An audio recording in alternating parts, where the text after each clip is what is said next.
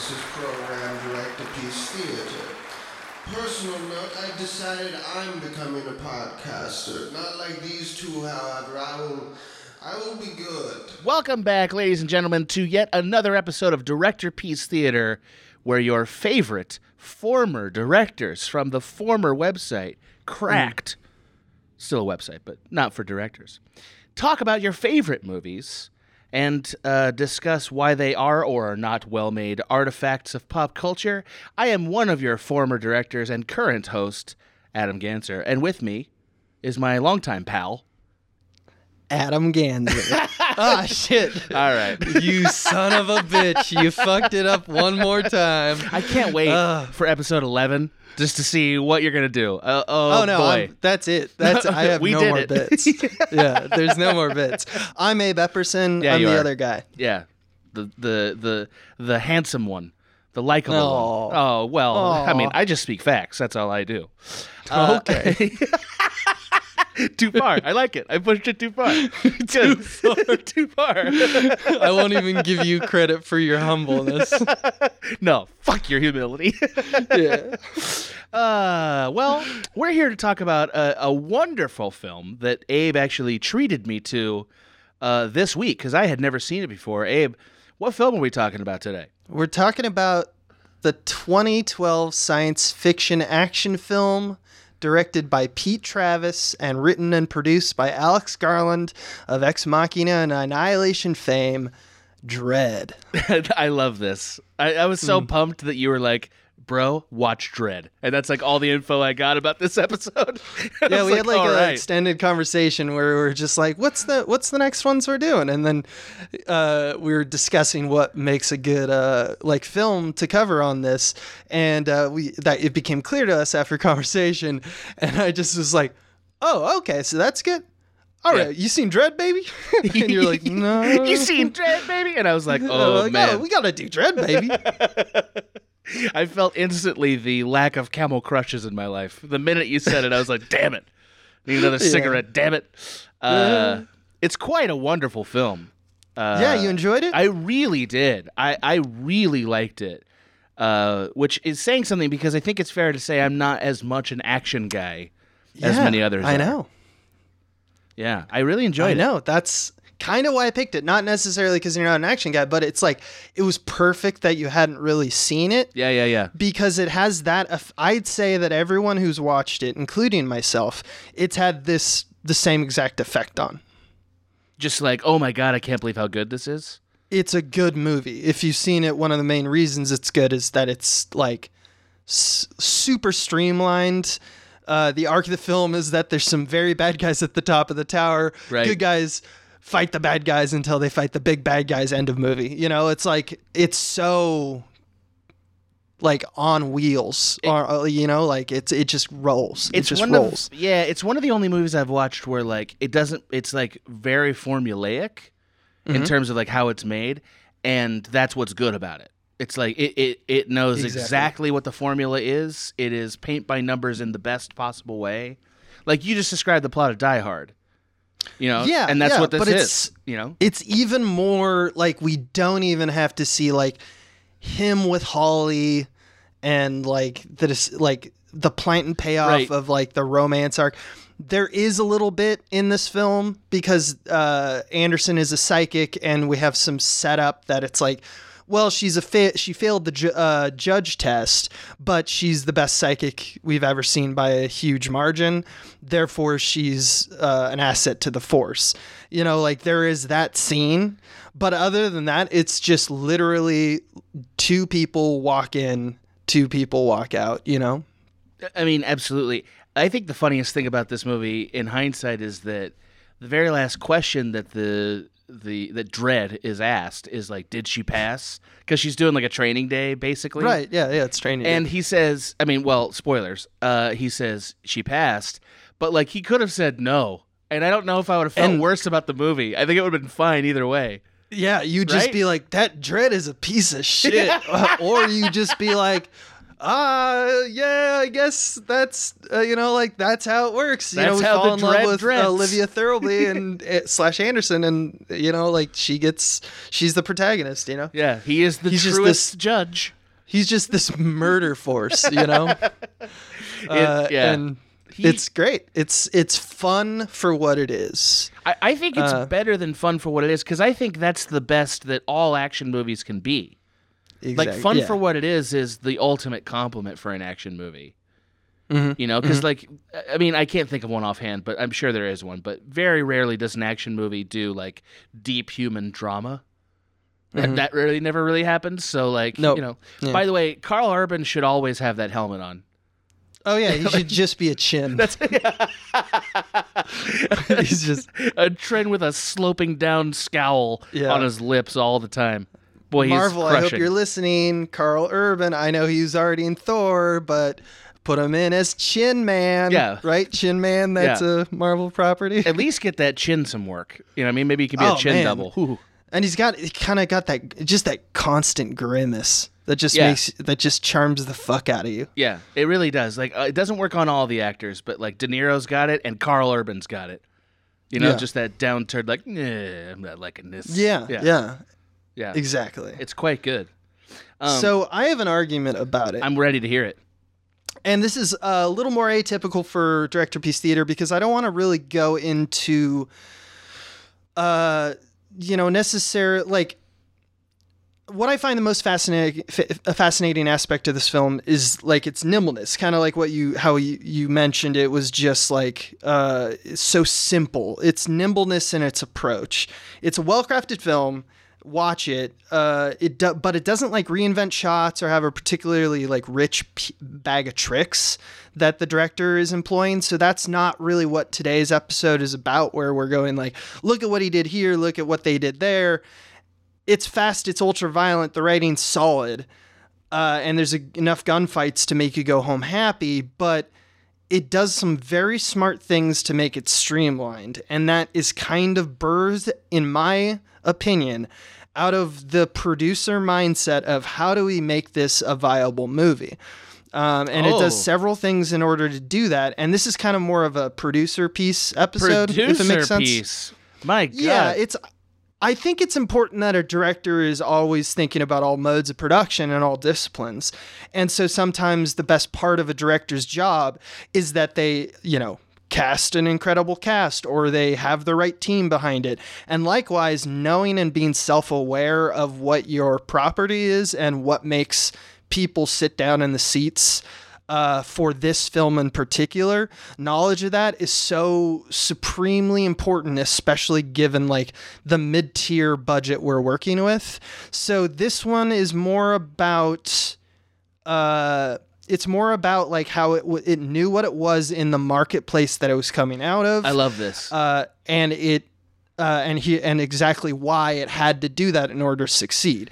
Because even though, and I'll go into it a little bit more, it wasn't a runaway success in terms of box office, it's kind of an anomaly at the time and still kind of is, because it's definitely made its money back. And it's, if you look at the ratio of, like, percentage of money back, the home video stuff like that, the whole idea of it being a cult film, it's done very well.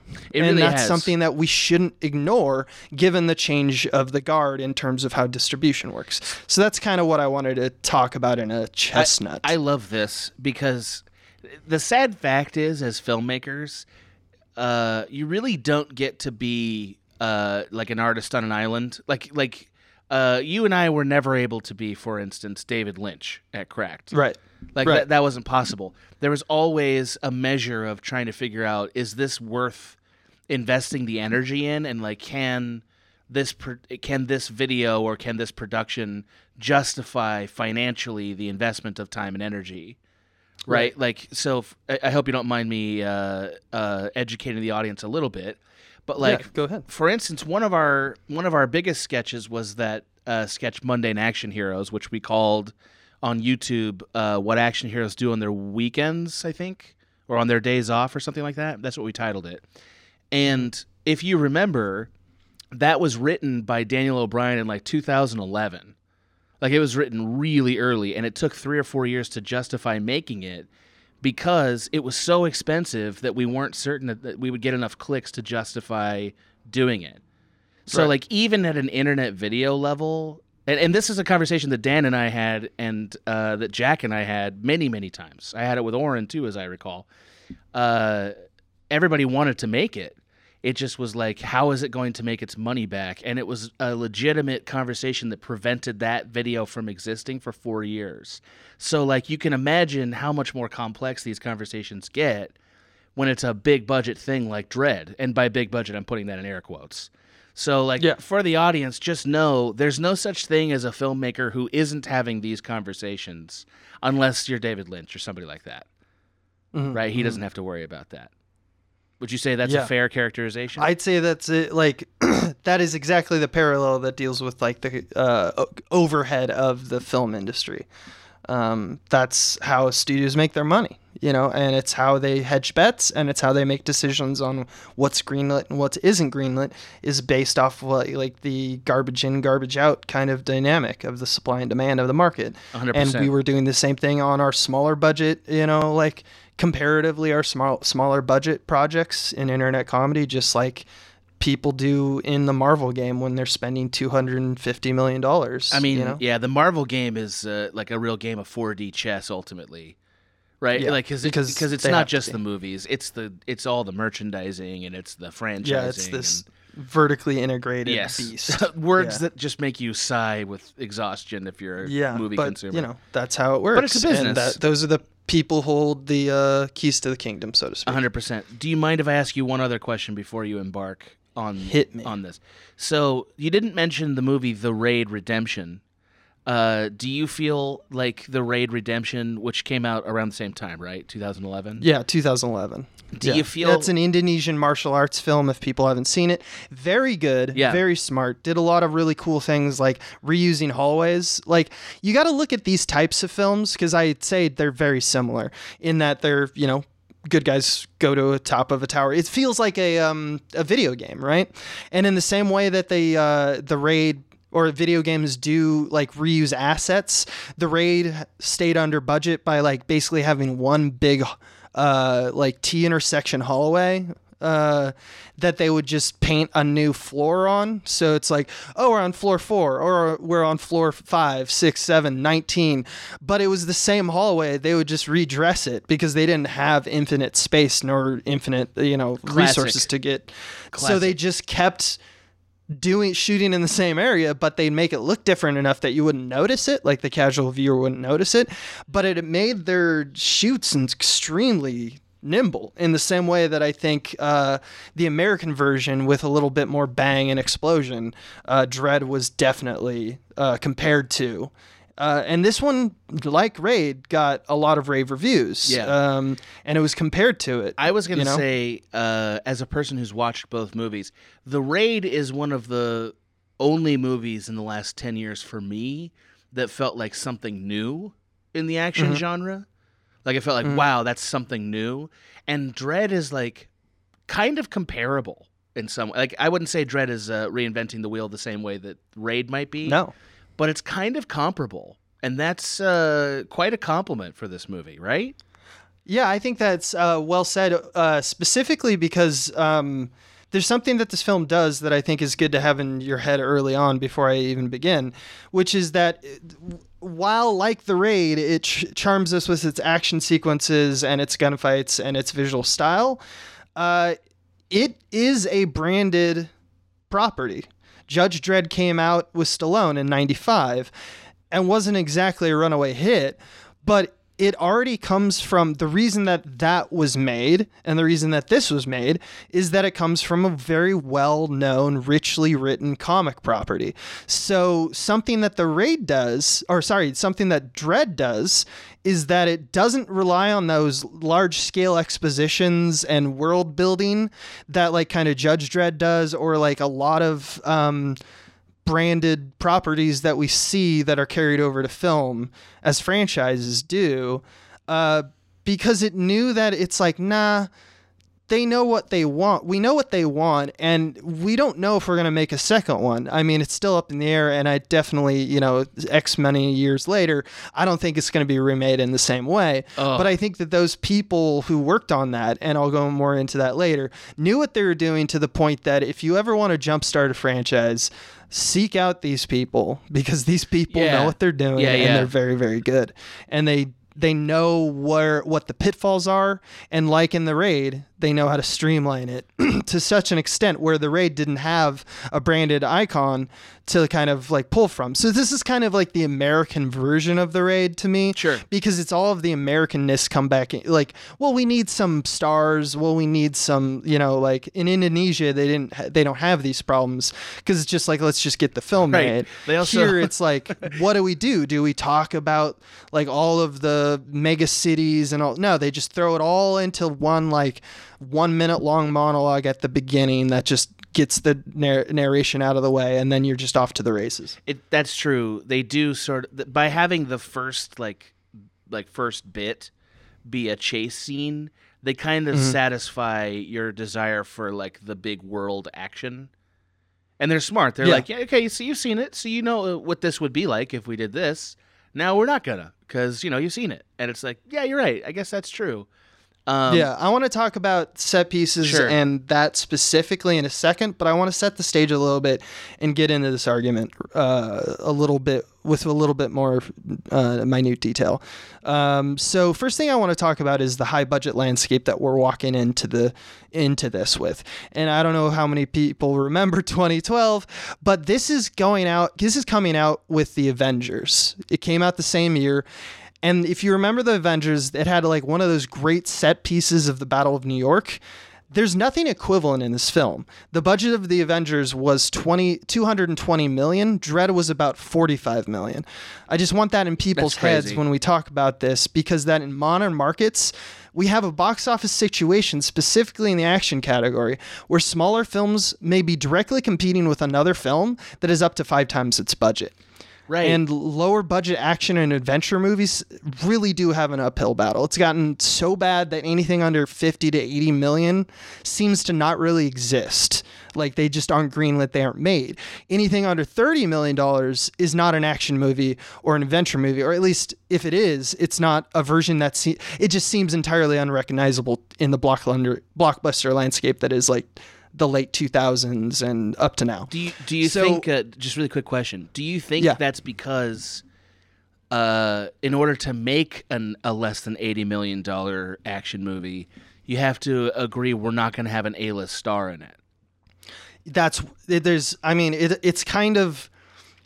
Yeah, I mean, that's a wider, more complex question, because I think that's not how it's done. I think it's, from what I understand, it's done more with like, what kind of package is it? It's like you go with the $80 million package. So yeah, you get a star with that. Sometimes there are films, especially in the indie circuits, which this definitely wasn't.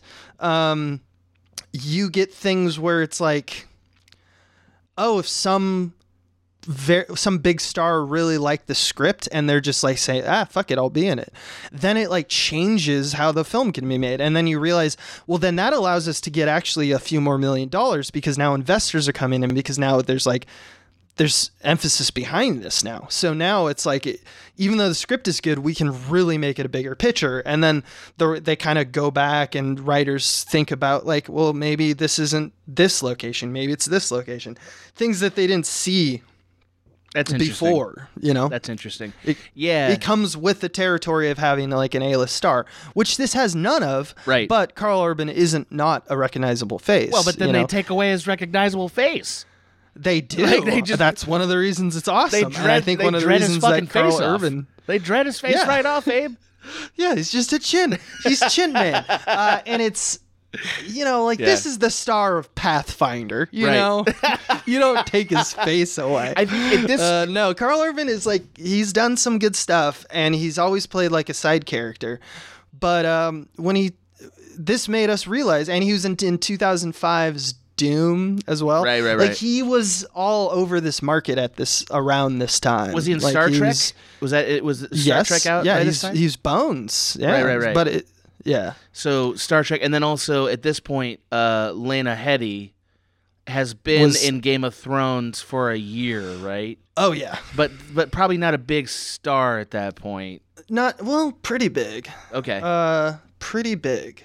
Yeah, because I was surprised she was in this movie a little bit. Not in a bad way, but just like, wow, right. They got Lena Headey? She kills it though, right? Well, she always fucking kills it. That's like all she does. Mm-hmm. She's a fantastic actor. I do think that's like some of the secret sauce of like a movie as good as Dredd is like a little bit like we cast somebody who we shouldn't have gotten a hold of, but we did. You know what I mean? Like that's part of the success story here. Because again, and I think sorry, I don't know. Alex Garland's script is very, very good. 100%. I will never take a single thing away from the directing or writing of this. I think they're both quite good. But for it to be a hit, like a legit hit, again, it's going against Marvel, like you said, and Marvel's got Robert Downey Jr.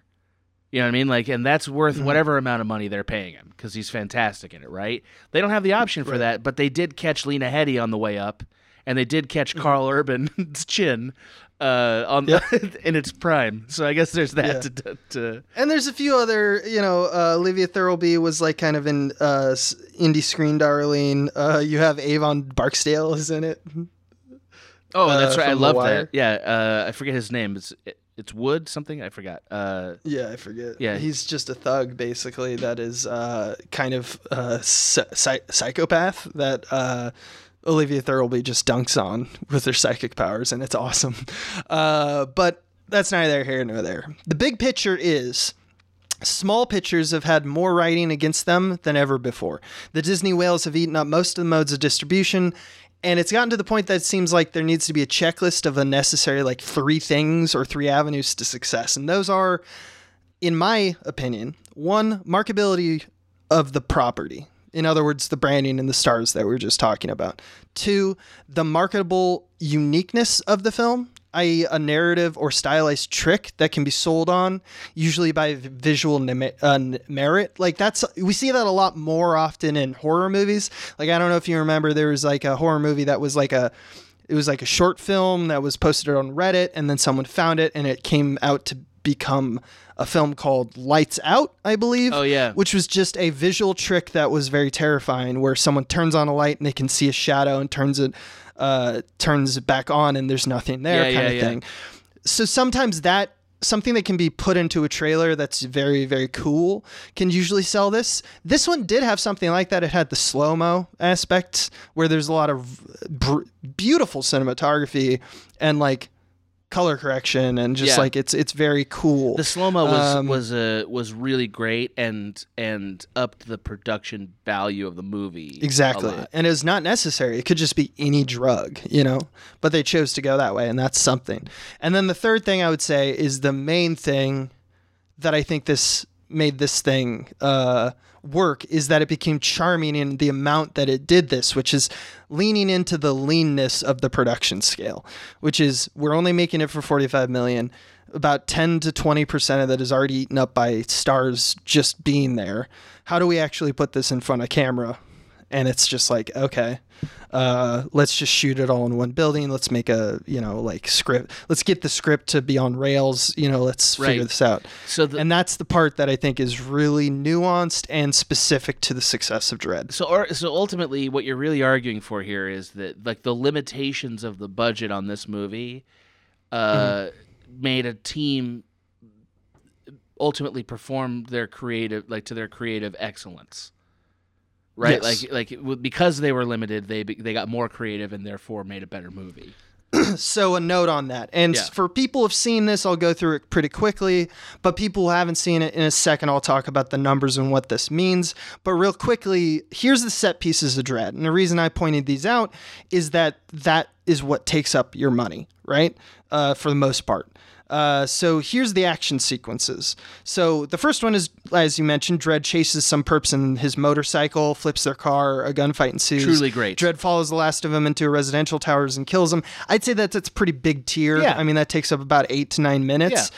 The second one is what we call level 39 in the movie, which is just like the floor that they're at. And he infiltrates a slow-mo den, and we have a sequence where it's like they just blow people's faces off. That's also pretty big. It takes a good 5 minutes, and it's there's a lot of special effects in that and stuff like that. They're not great, but there's definitely a lot of them. The third sequence is Mama's first like team is sent over to kill the judges. It's over pretty quickly, so I'm going to call that like a smaller category. And don't worry, I'm counting this, so you don't have to count. Thank God. The fourth one is the machine gun turret sequence, probably one of the more famous in this film, which is real big, where they just shoot out a side of the fucking tower. I would say that's like ultimately the biggest thing. It's that's probably the biggest money suck. Yeah. Honestly, because it's extended, a lot of shit went into it. There's a short, small sequence of shooting that happens when Anderson loses her gun. I wouldn't even call that an action fight, but it does take a little bit of production value to pull that off. The fire rainstorm is like, so after Anderson's taken, Dredd comes back and he just rains fire upon a whole cluster of people. I'd say that's fairly big. The reunification of the judges, because then we have the subplot where the judges who are in on it arrive. Yeah, bribed because judges. Mama's got them under. Yeah. And that's pretty smallish, the reunification, but it's over pretty quickly, and it's not a lot of flash.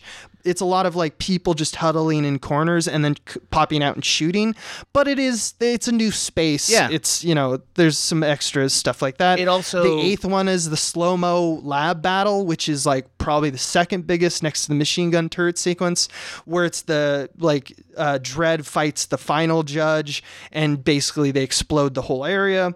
And then the final beat of the fight sequences is Mama's the approach to Mama and the very short battle that ensues, because they've taken out all of her lieutenants, so it's basically just Judge Dredd comes up and just throws her out a window.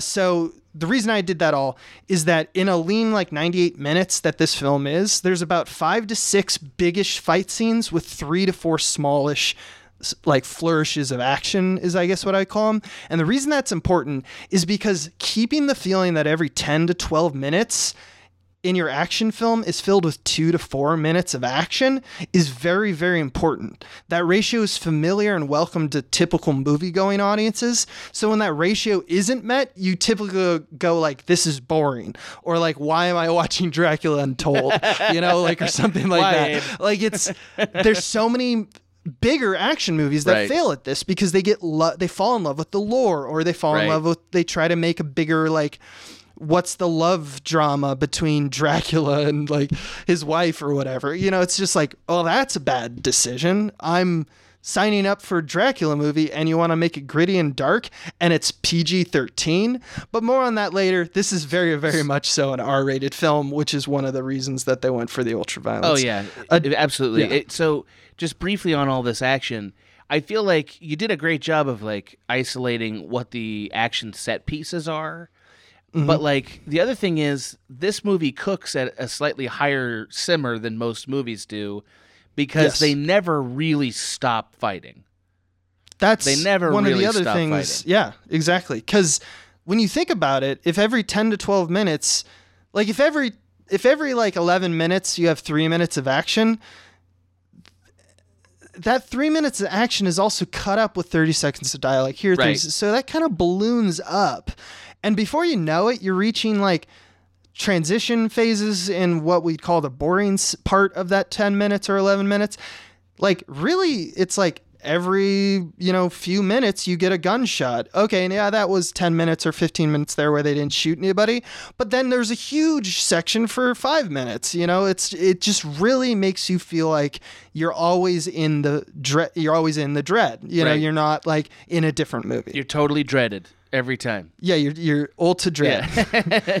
I agree with that. Yeah. The last thing I want to say, and then I'll cede the mic back to you. So there's a point, like it was the judge fight, which by the way is another great movie title for this movie. Just judge fight. Judge fight. Yeah. By the way, one of the the king of the judges. Yeah. Her name is Chief Judge. I love it. Of course. Why not? Which is just great. Why Because not? we've had a sketch that we've wanted to make for everyone for like that crack that we never actually made called Chief Squad. Yeah, Chief Squad. Which is like, put down your badge and gun. And it's an entire police department full of chiefs. God, I love that. And it just sketch. feels like when you're all judges, it kind of, and one of you is named Dredd. Like, Right. You can't take this. How do you take it seriously? I don't Because know. it's asking itself to be so I don't know. serious. You got to change your name to something even worse It's than that. hilarious. Yeah, It's Chief Dredd or Chief Judge. Judge Annihilation or some shit. Yeah, exactly. So, just briefly though, during the judge fight portion is when the movie starts to sneak in what I would call action that's more interesting because of the drama and less interesting because of the action set piece, which every action movie must do. Every action movie especially when we get toward the third act, must ultimately move away from just giving you set piece action and give you action that's meaningful because of drama. And are you talking about like mostly Thirlby / Anderson's arc? yeah, you're right. And I think that does a really effective job because like the whole idea of entering her mind space, because he's a sociopath, he's like, I'm going to shock you. And I'm going to like, I'm going to put in your head, like, because you reading my thoughts, you sucking my dick. And she's like, nah, son, you don't understand what a psychic is. Right.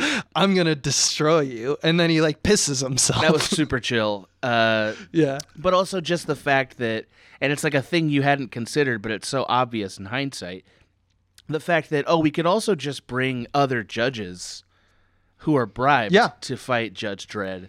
Because, like, you don't need to see what they're doing or Yeah. how they got involved. We just need to know that they're corrupt, and that can come out during the fight. And it adds, not only is it like, it meets the bigger, badder boss fight thing, but also it means something emotionally in this film, which is like, oh my God, look how corrupt this team is, and that's very satisfying. And this movie did a really nice, smooth job of that, I would argue. It also justifies his decision for later because Judge Dredd is like basically a very principled. He's all about justice, right? So he's so Hard principled justice. and so controlled that he's going to be the one of like at the top of the movie when he talks to about Anderson, he's like, but she failed. And if you get a fail, you're not a judge. Right. So what are we doing here? And then he realizes that not all judges are good. Like, because it's a very solitary experience. Maybe he had an inkling of it before, but he has proof literally in his hands from like killing all these 4 corrupt judges that he's like, you know what? Anderson's better than any of those guys and they passed. So what is a pass really? So it like kind of opens up the resolution as well. Right. It's almost like instead of being efficient or capable as being the only criteria for a person to be a judge, it's almost like he's like, hey, what about the character of the person? Yeah. You know what I mean? Which like, Exactly. hey, that should matter. And this was a pretty good version of that. Yeah. Good movie. Yeah, good movie. Good movie. I want to jump into. So Judge Dredd was made in '95, and I want to talk about, like, give you everyone listening a crash course in the economics of from Judge Dredd to Dredd, about what the marketplace and why films were chosen, especially in this in these budget ranges, and what that means. So it's been called that 95 to like 2005 was called like the golden era of mainline distribution of cinemas. Ooh. Because we had the birth and the advent of the DVD and Blu-ray, and it created a huge form of ad revenue that was previously really not existent with VHSs, especially because it was a renting culture that just didn't exist until this era. And that's huge because I'll go into why. So to understand the anomaly Dredd, we must kind of go back to there. The historical studio business, if you put all the studios together, run at about 10% profit margin. For every $1 billion in revenue, they make about $100 million in profits. And the DVD business represented about 50% of those profits. And that's what happened from 95 to 2005. That's crazy. Now, that's a crazy in number. 2005 or 6 to 2012, which is about when this film was made, we have what a lot of studios called the Great Contraction, and a lot of things went into that. So if a studio's margin of profit was only 10% in the previous time period, with the collapsing DVD market, because of several things, I mean, obviously there was, the economic crisis of 2008 and 9, the collapsing of the DVD market for the introduction of streaming. There's multiple reasons. There was a writer's strike at one point. You saw this collapsing DVD market that the profit margin was hovering around 6%. So that's about 50% of a drop in the profits that they're gaining from DVDs in 10 years. Which meant that if nothing else changed, they would just all be losing money. Right. That's how serious the DVD downturn was. At best, they could cut their profit in half for new movies. That was the best case scenario. So studios became very, very scared. Now, according to Peter Chernin, who was like kind of the last guard of the golden era at Fox, he had an interview in Salon that was very, very good. I'll try to link it, or if anyone wants to hit me up, it was written by Linda Obst, and she interviewed the guy, and he was just so candid about what had been happening. And this article, I think, was written around like 2013 or something like that. I can't really remember. Yeah. And he was the right-hand man of like Rupert Murdoch. Like, he was being vetted to become the next Rupert Murdoch because he was running both Fox Broadcasting on the TV side and 20th Century Fox Publishing. So he was the whole Fox package, basically. He was the programming master. He was the one determining what they greenlit and what they didn't greenlight. Not necessarily in like the room, but just like, here's where we're going with this Fox ship. And he said, quote, "I think the two driving forces were the recession and the transition of the DVD market." He said the 2008's writer's strike added a little gasoline to the fire. From 2008 to 2011, even legitimate users who would never pirate were going for $3 or $4 video on demand rentals instead of the $15 DVD prices. So that shows you that it's not even it wasn't even that it had been cut in half in terms of sales. It's that the new paradigm was just never going to be as lucrative as it was, because per capita, we're talking about a third of the price for something. Right. It's also why you've seen since 2012, most movies you'll notice that the rentals are high, especially in TV. When you start to look at I was trying to get Alex Garland, in fact, on Amazon. He made a new show called Devs, and if you want to buy that, it's like $15 for a season. That's even less, because that's 8 hours of content, so it's just getting crazy. Yeah. So that's where we get into what is called the new abnormal, because that's like a pun on the old abnormal, which was pre the golden era, which is the 2012 to nowish. So the studios had to pivot, right? They had to look for international markets and other revenue streams to justify any pitch, any leading man or woman, any project focusing on what does well on the international market and on streaming. So who does well there? Chernin goes on in this interview to say, the implications are you're seeing the studios are frozen. The big implication is that the studios are not necessarily inappropriately terrified to do anything because they don't know what the numbers look like. So it's like he's saying basically the problem is that the way things are sliding, there's no room to fail. People are just scared shitless of doing anything bold, because they are in completely new territory where they don't know where any of their decisions how it will come out. So they were just super conservative. Well, so the down spiral of originality that we've seen is out of necessity for studios that are specifically not Disney, because Disney does this too because they can, and they're monolith. But in order to stay profitable, Universal, WB, all these bigger studios that are now smaller than Disney had to go say things like, okay, Dwayne Johnson kills it. He's the only one who can be in movies. Why? Because of what he does in the international markets. Okay, this children's book did very well. We need those rights. Push the brakes on literally any other film. Right. It's just those two films. And that's how, so Disney has the ability to try things because they can justify the cost with their Avengers money. But when you go to Universal and such, that's why they're that's why they had to change everything. They don't make movies that are $100 million anymore, really.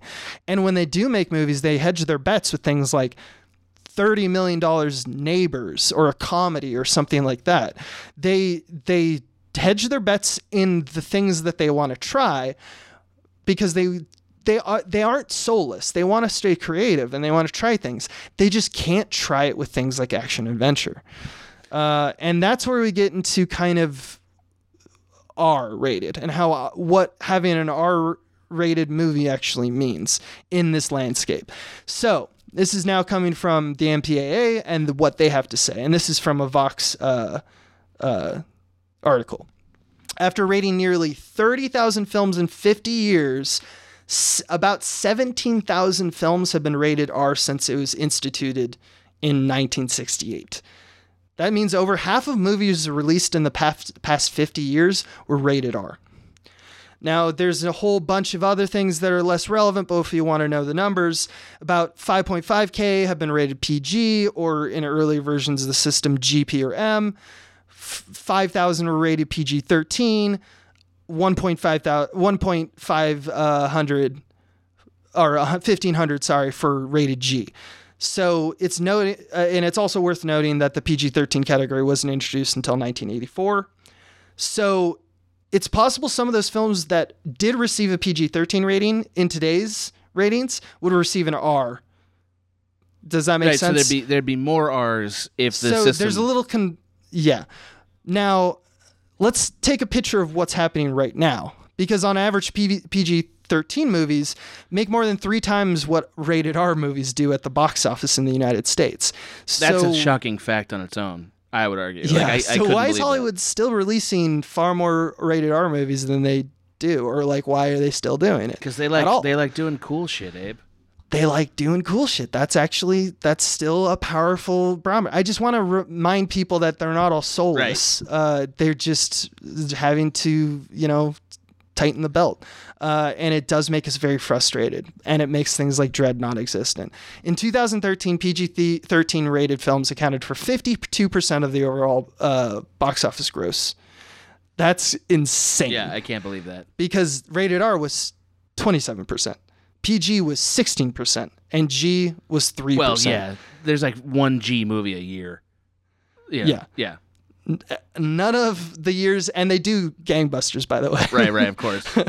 But that's a whole nother thing. None of the years top 10, this is 13, were rated, and the reason I chose 13 is because that's 1 year after Dread. Yeah. None of the years top 10's movies were rated R.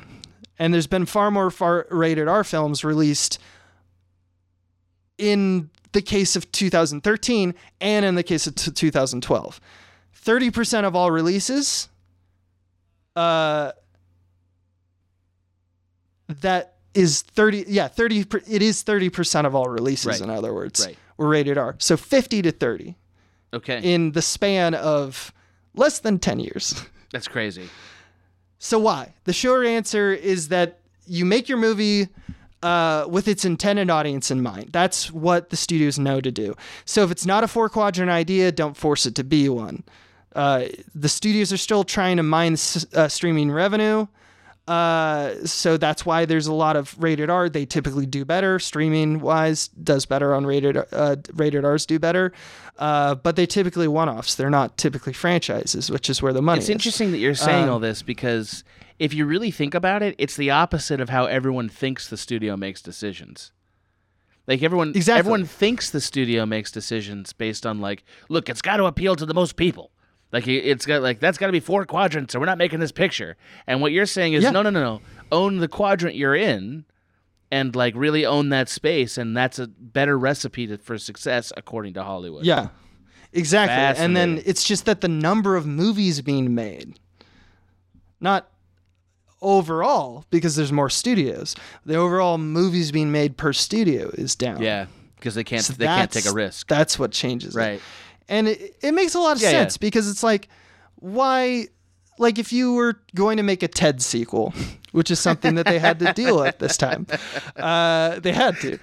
Why would they want to force it to be PG-13? Their audience would fucking hate it. So this is another thing up against movies like Dredd, right? I mean, it's a PG-13. Yeah, because you don't want the PG-13 Dredd sequel. That's not the vibe of this movie. And we've seen time and time again, Dracula Untold. Boy, you're really taking shots at Dracula. It does not work. I just watched it recently, and it reminded and you're me. Very angry. So I actually had this idea like 6 years ago to talk about, and this is when this podcast should have come out. But A, I wasn't doing that, and B, like I just put it away and put it in my head. You were like, one day I'll talk about the economics of Dredd, and you'll all listen to me. So that's actually just the economics of what's going on. Yeah. Let's talk about the economics of the Dredd budget and how it made money. Box office-wise, Dredd earned $27.6 million from markets outside of North America and $13.4 million from North America. That's not so good. In other words, that's $41 million, which is about 90% or so of its budget. Right. So that's not good. Right. That is considered subpar. If you don't make your money back, you are a failure. I mean, remember the 10% thing? Of course, but you can, I mean, I remember very distinctly when this movie came out in theaters being like, a Judge Dredd sequel, fuck that. Yep. You know, like, not any interest in it. To my, I mean, I've missed out on 8 years of pleasure, obviously, so. Mm-hmm. Yes, what a you fool have. I was. But now you're here, and we all get to be in the Dredd team, Team Dredd. Here's the thing, and here's the crux of my argument, is that when you look at the numbers, Dredd has done extremely well for a $40 million movie, comparatively, because you can't compare the movies of the Avengers and the afterlife of the Avengers and like the domestic markets and the international markets for video sales.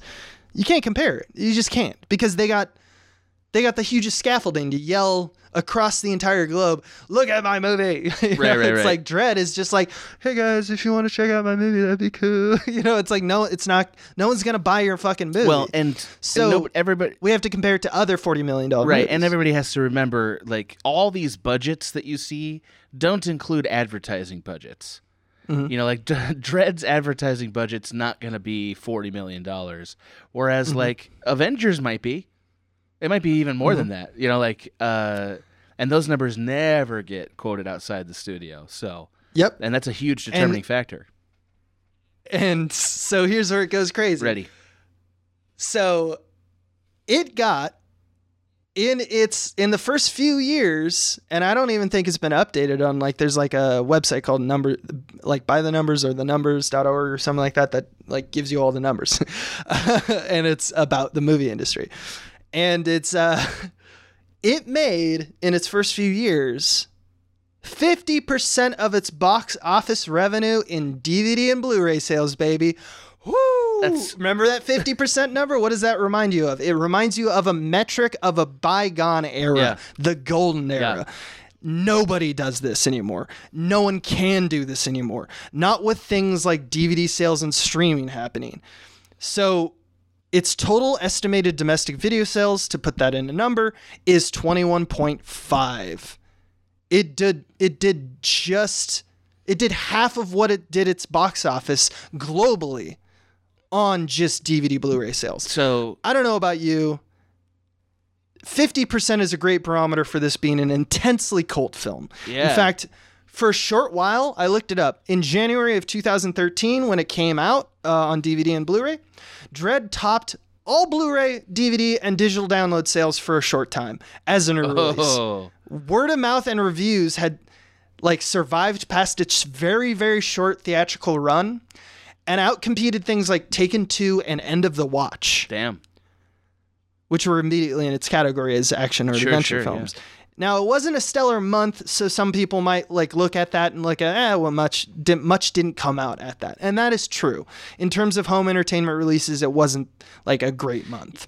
But if you're paying attention, according to the old systems, it had no right to be there in the first place, even if it wasn't a good month. And it was number one for an entire month. Also, that is insane. Just because shitty DVDs come out that month doesn't mean I have to buy a DVD. You know what I mean? Like, Nope. it's not like... You just don't buy Yeah, DVDs. exactly. Which, by the way, that's what most people are already doing. Not buying them. And this made $21.5 million I love it. just because of people going, I'll take a Dredd, please. Yeah.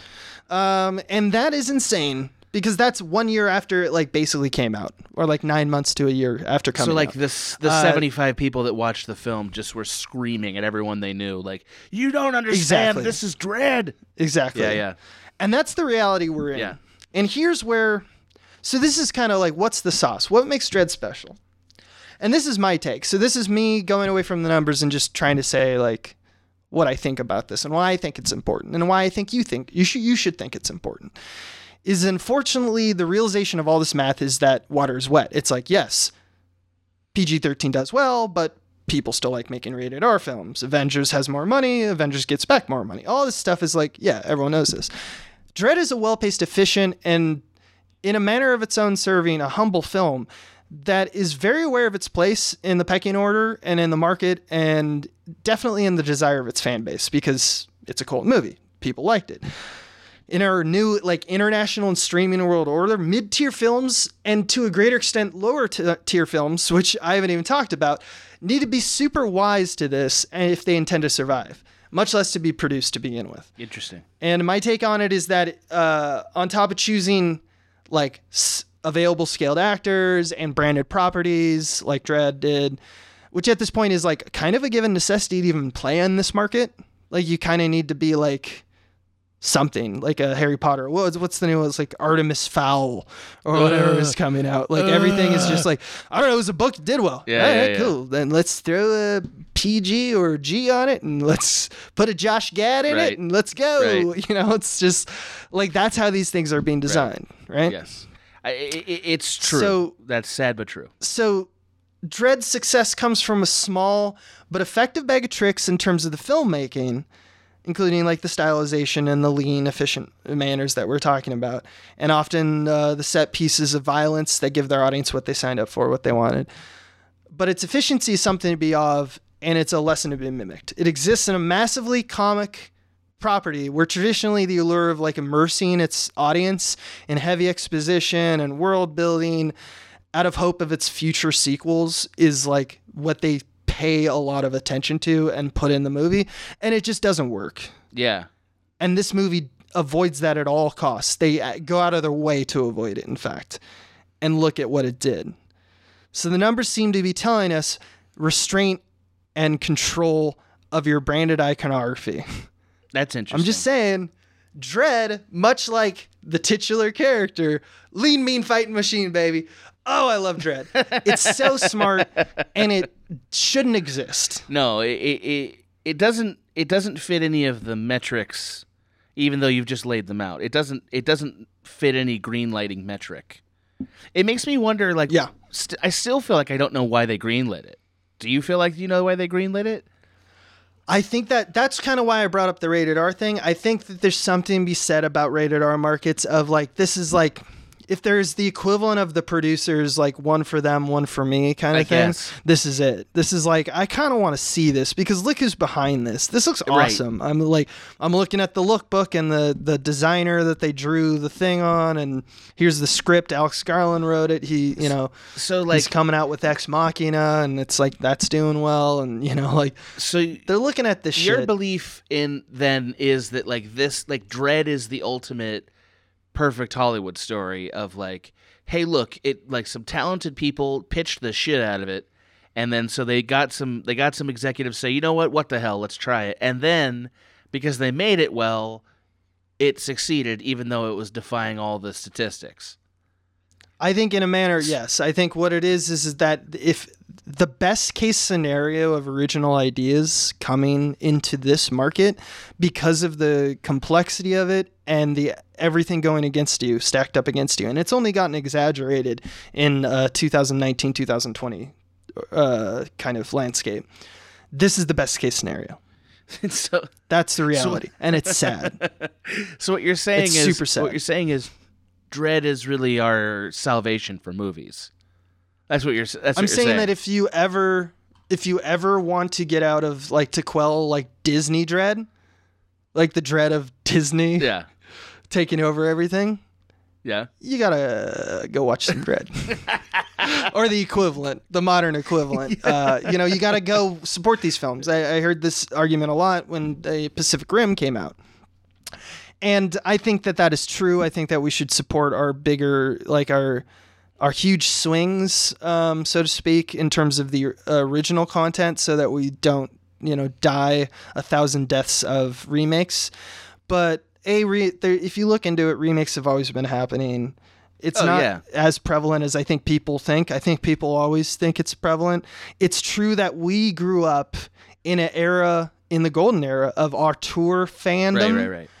That we were, and relatively generationally, filmmaking is still pretty new. It's still only like 100 to 120 years old, right? Yep.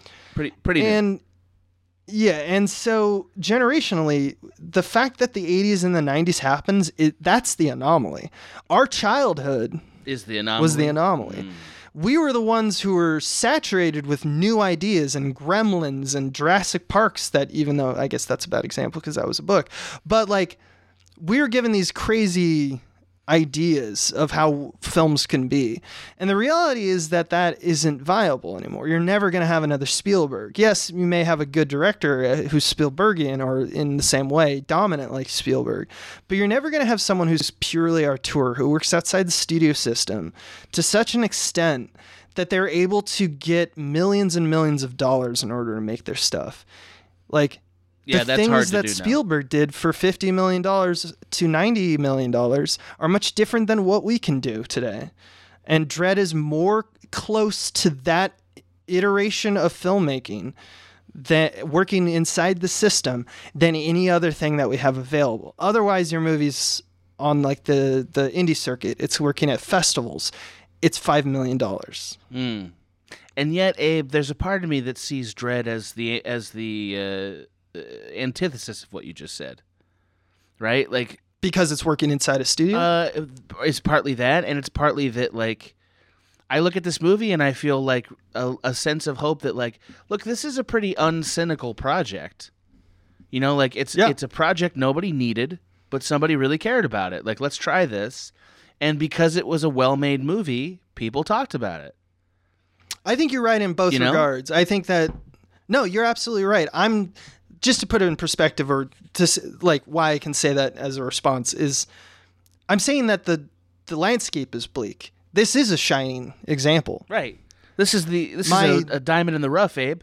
This is the Aladdin of movies. Yeah, we should cherish Dredd. That's what I'm saying. I am also saying that, like, for people who didn't know what, like, in terms of the awareness of culture, of what dictates what's made and why we're frustrated and, XYZ, there's a lot longer, a conversation to be had, and a lot smarter people to probably have it with. But this is just from my awareness of, where the money comes from. Dredd isn't going to happen. Right. Spielberg's aren't going to happen.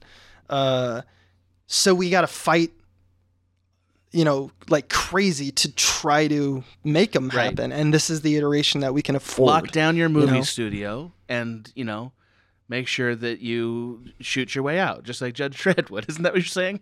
Yeah. Is that what you're saying? Yeah. Yeah. Dredd is the hero we want and need. Right. That's what I'm saying. What a terrible joke. No, but thank you. No, I meant mine. About the studio. Okay. But also both of them. But both of us. Yeah. So that's my soapbox. I love this because admittedly it's not the craftiest. It's still a little hard to say exactly why. Which is what makes it hard to repeat the Dredd experience, right?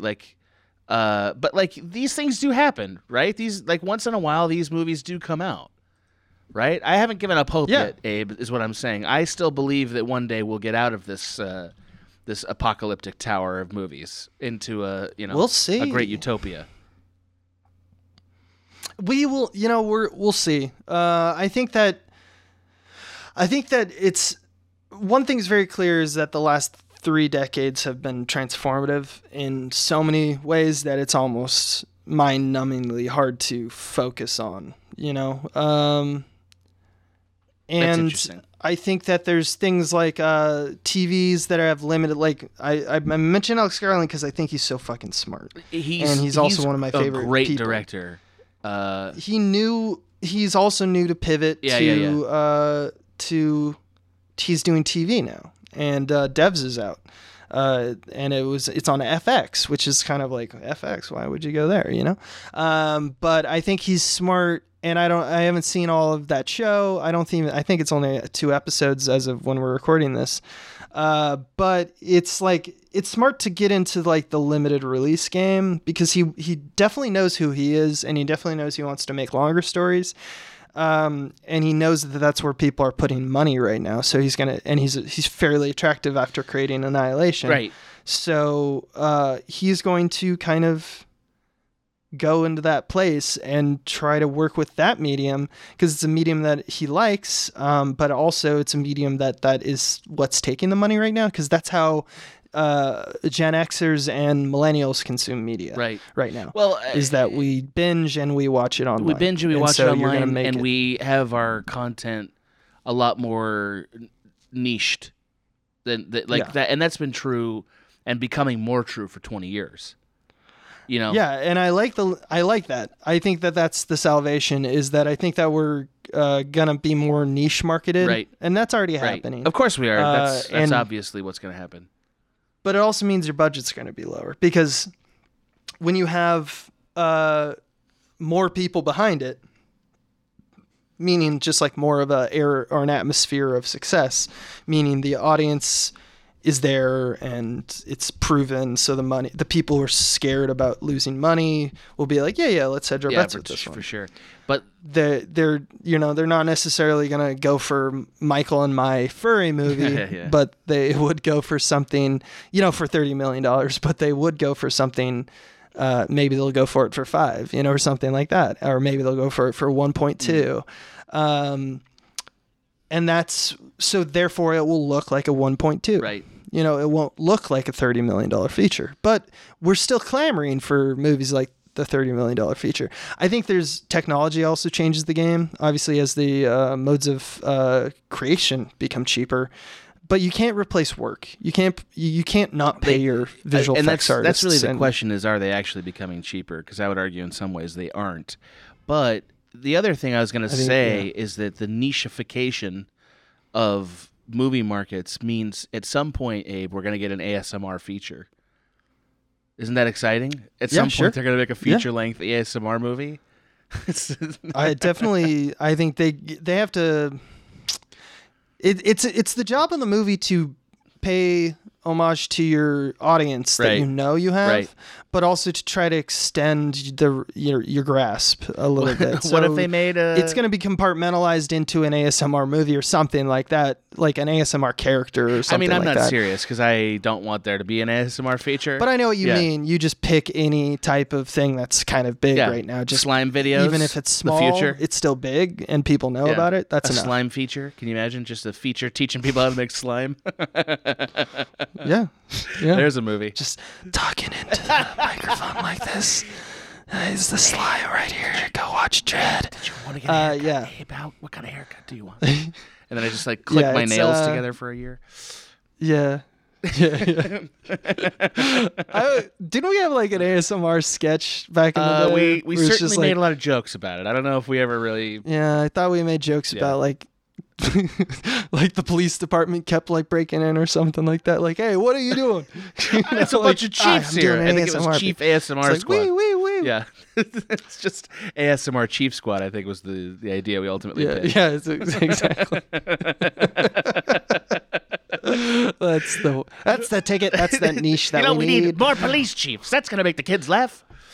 What do the kids like? They like Lethal Weapon, and they like women talking really quiet in front of microphones. They like soft voiced, tingly spine stuff, Bundle it, put it in a picture. We sell it. We call it Dread. Call Robert Downey Jr. Yeah. We can't get him. Call Carl Urban. We can't get him. Get Abe Epperson on the line. It's hard to put your mind around all the numbers, but it's very interesting to look at. I encourage anybody to, just kind of research the movies that they love that have come out in the last 5 years and see what the narrative was. And you can find it. There's a lot of good sources. Vox does a lot of good rundowns of fairly popular movies, like 3 or 4 years on the offset if they're cult. Salon does a pretty good job of covering these kind of things. Obviously, Deadline is more about news, but they have some editorials. Surprisingly, and Tom's gonna love me for this, there was 1 or 2 articles that I found in my research coming from Collider that had a good kind of rendition of like the numbers and what it meant. And just kind of understanding that makes you realize when you have to punch your ticket when you're going to the theater, or you have to punch your ticket in terms of streaming or renting versus buying, and you love the film, prioritizing, because not everyone's made of money, prioritizing the ones that you think matter and knowing kind of where your money's supposed to go to. Obviously, most people are just going to be like, well, I'm just going to do what's easiest, and do that. Continue to do that. These things are going to be designed to make that easiest as possible for you. Ruin movies. In the interim, if you like Dredd and things like Dredd, and you don't want to see another Dracula Untold, there's some very clear things that you can do. And it's to, once you've seen it, once you know and you've kind of seen it in any capacity, to then also re-up and buy it, or to buy the Blu-ray or something like that. Own a physical copy, or jump from rent to buy after you've done it.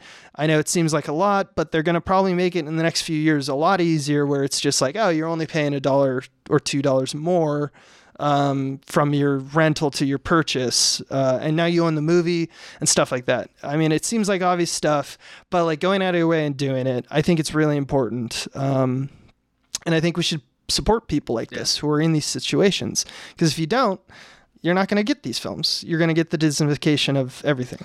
Yeah, so buy a Blu-ray of a movie you like. Otherwise, Abe will never get to make his Dredd.